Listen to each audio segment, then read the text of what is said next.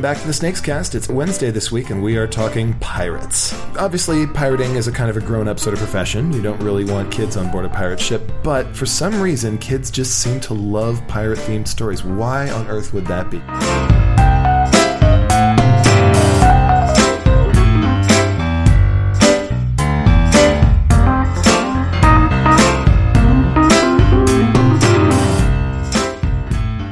Because there's no parents telling you what to do. Teamwork. It's like dangerous adventure that all works out okay in the romanticized sort of paradigm of piracy. Which is what we make the games out of. Yeah, it's fun costumes. It's true, yeah. The role-playing is great in this. It's causing trouble without the grown-ups around. It's secrets, right? Burying treasure is a very kid kind of thing to do. All right. I feel like also one of the first stories you get introduced to as a kid is Peter Pan. And all the pirates in that are, granted, they're the villains, but they're cool. Especially Captain Hook. Yeah, right. So, let's see. What have you got for kids' games for pirates? There's Pirates Cove. There's, the old Days of Wonder, Pirates Cove. I forgot about that. It's great. I don't know. I'm not a big fan of Pirates Cove myself, mainly because what you want to do is avoid encountering the other players. The whole point of Pirates Cove is to avoid people. The upgrading is fun, though. It's about building a cool ship. And you've got this awesome sheet in front of you with stats for your cannons and your sails and your crew and stuff, and you go to different islands to upgrade them, but if somebody else goes to the same island as you have to fight, and that's going to go badly for one of you. Yeah. It's a neat idea. Maybe not a perfect implementation. But it looks beautiful, and it was one of the first pirate games to really have a nice presentation in the modern age of games. Yeah. Nice. There's Pop-Up Pirate. We get asked for that all the time. The springy sword launching. It's Crocodile Dentist, but a pirate. Nothing wrong with that. Yeah, it's just a cute little toy of a game. Everything's better with pirates in. Yeah, well, including which Crocodile is where Dentist. Our perennial favorite Settlers of Catan, its kids version now, Catan Jr., is pirate themed. It's the board is fixed instead of modular. It depicts a bunch of islands, and you're building ships to get to places that make resources like swords or molasses, which, it's molasses because it's a kid's game, but leave it out long enough and you get rum. The robber baron is a ghost pirate. I love that particularly. It's a great touch. The pieces, instead of it being cards with the resources, they're little cardboard tokens, so you've got a literal pile of swords in front of you, which feels really on point thematically.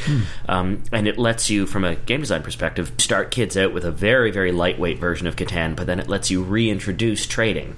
And then it reintroduces more and more ideas until by the end your kid is playing basically full-on Catan. Right, because you start out trading with just a space on the board that you have available is what other people have dumped in there. Yes. To get what they want, and they're not actually trading with each other, right? But so it's a start. It lets you socially engineer trades with the other players once the kids playing it are ready for it. I think it's a really great retheming. Nice. I need to add that to my repertoire. I've always sort of avoided it, assuming it was sort of a cash-in, but it's the real deal. It's well done, I think. I've never played it, but I've seen it, and it just looks so cool. It's just fine. You can play it with a kid, and the grown-ups will have fun, and the kids will get it, and it's great. Another sort of nautical-themed game. Is Riff Raff a pirate game? It's certainly set on a tall ship. That's a dexterity game where you build a nifty wooden ship and it's mounted on a wibbly-wobbly ball joint, and it looks pretty spectacular. You're bidding cards to allow you to place wooden bits on the ship, and things that fall off you have to keep, and you win by getting rid of all your stuff onto the ship. But the ship's sort of a tippy mess. So it's like a Jenga type of thing. It's pirate Jenga. It's cool. All it needs is a Jolly Roger hanging off the top of the little wooden ship, but it doesn't have that. But it's certainly set on a ship having a weird time. Well, and I guess it's sort of also the pieces that you're placing on there. You've got a plank, you've got a coffin, you've got a barrel.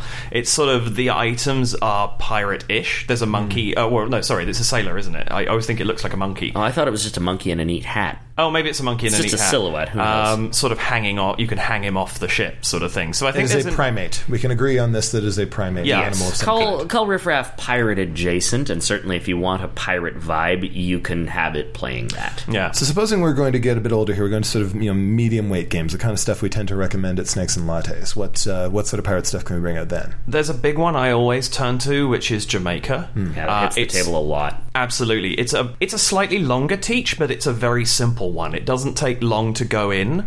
It's just there's quite a few things to talk through. But the basic premise of Jamaica is it's a pirate race.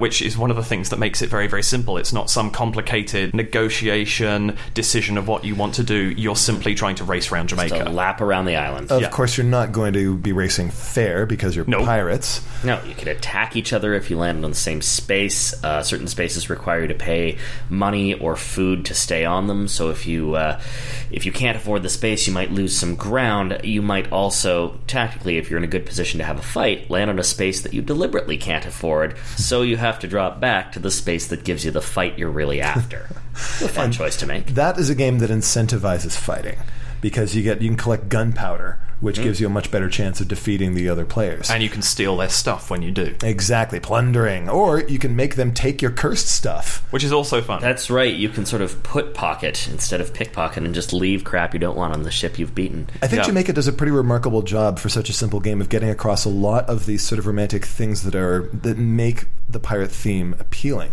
One of the things that Coco talked about in the nautical-themed episode was the need to prepare, the need to make sure you've got the right stuff on your ship to handle whatever circumstance you're going to come across. And provisioning and stuff is really important in Jamaica. Making sure that your crew's going to be able to be fed, making sure that you're sufficiently well armed.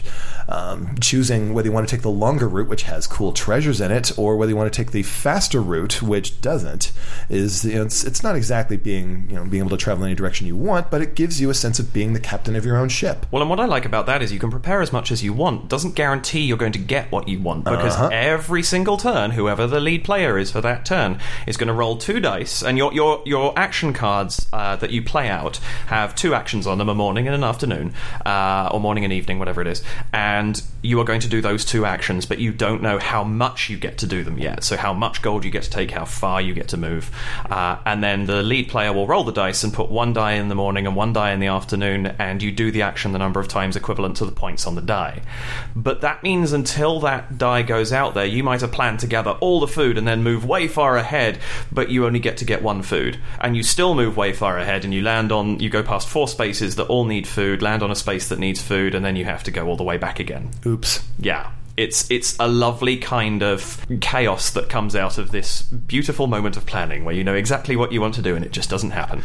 I think Jamaica makes a really good first impression also partly because of its beautiful, bright, cartoony artwork. Oh, yeah. They set it up so that those action cards, if you line them up, form a diorama. Not a diorama, panorama. That's the one, panorama.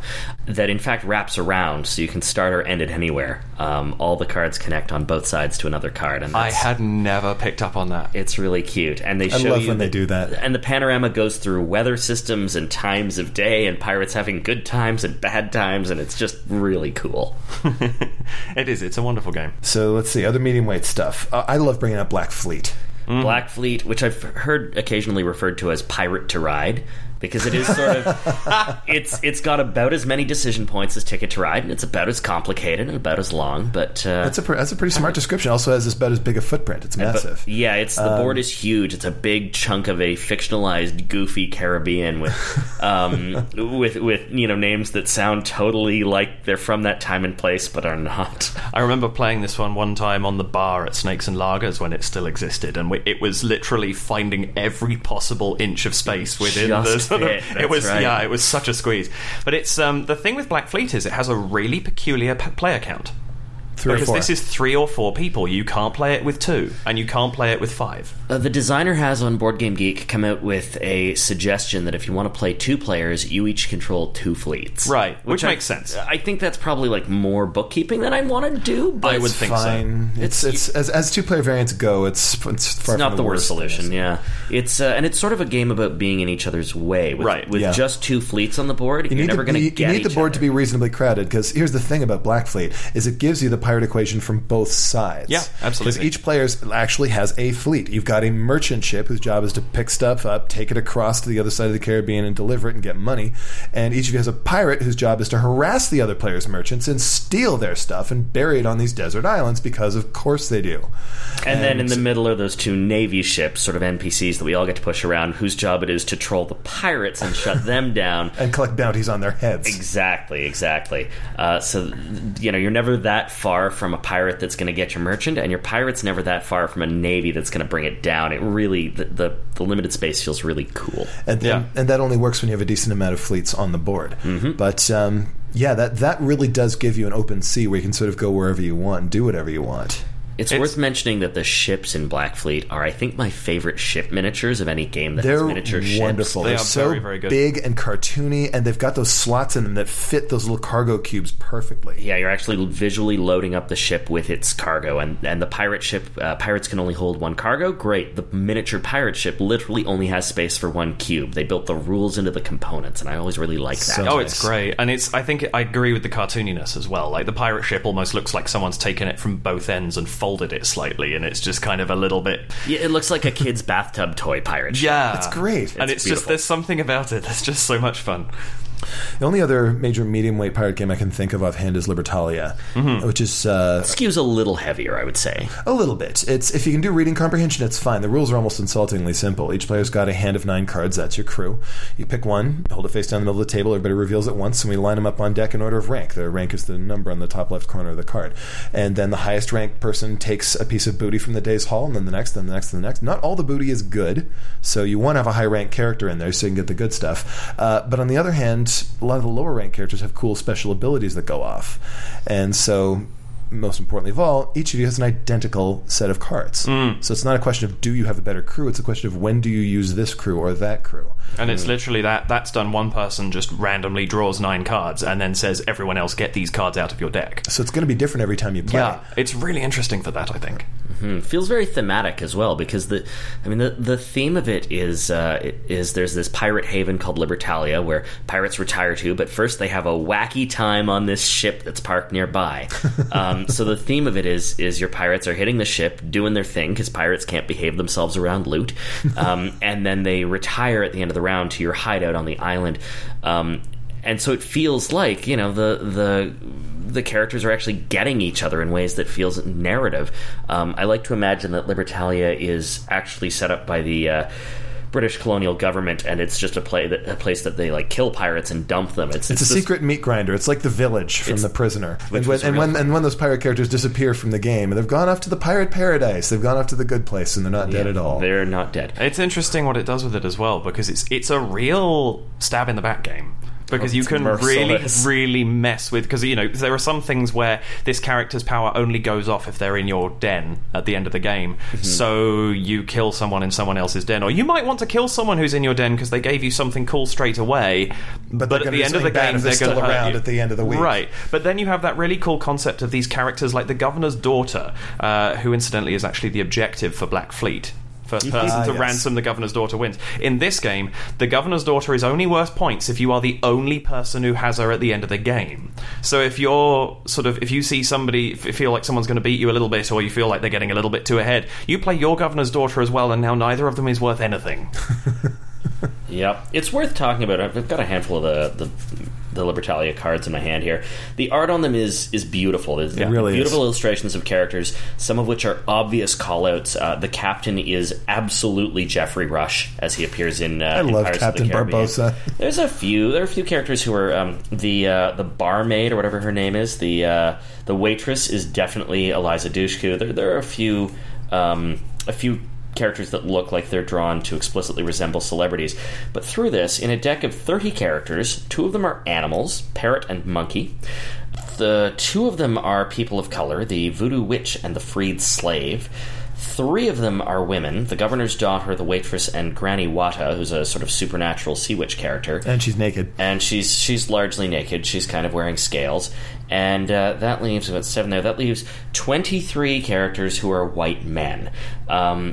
And no matter what you think history looked like, piracy being a pretty diverse chunk of Europe's history, in terms of gender, in terms of race, well, it was one of the few options available for you if you were a white dude and you wanted to make something of yourself in that case. It's a real damn shame, as you were saying before, Jonathan, that they didn't make the first mate either a call-out to Anne Bonny or Mary Read. Sure. I mean, they did that in Jamaica. Yeah. Jamaica does okay for representation. I don't think there are any POCs there, but you've got 2 out of 6 of the pirates you can play who are ladies. Yeah, it's not the worst.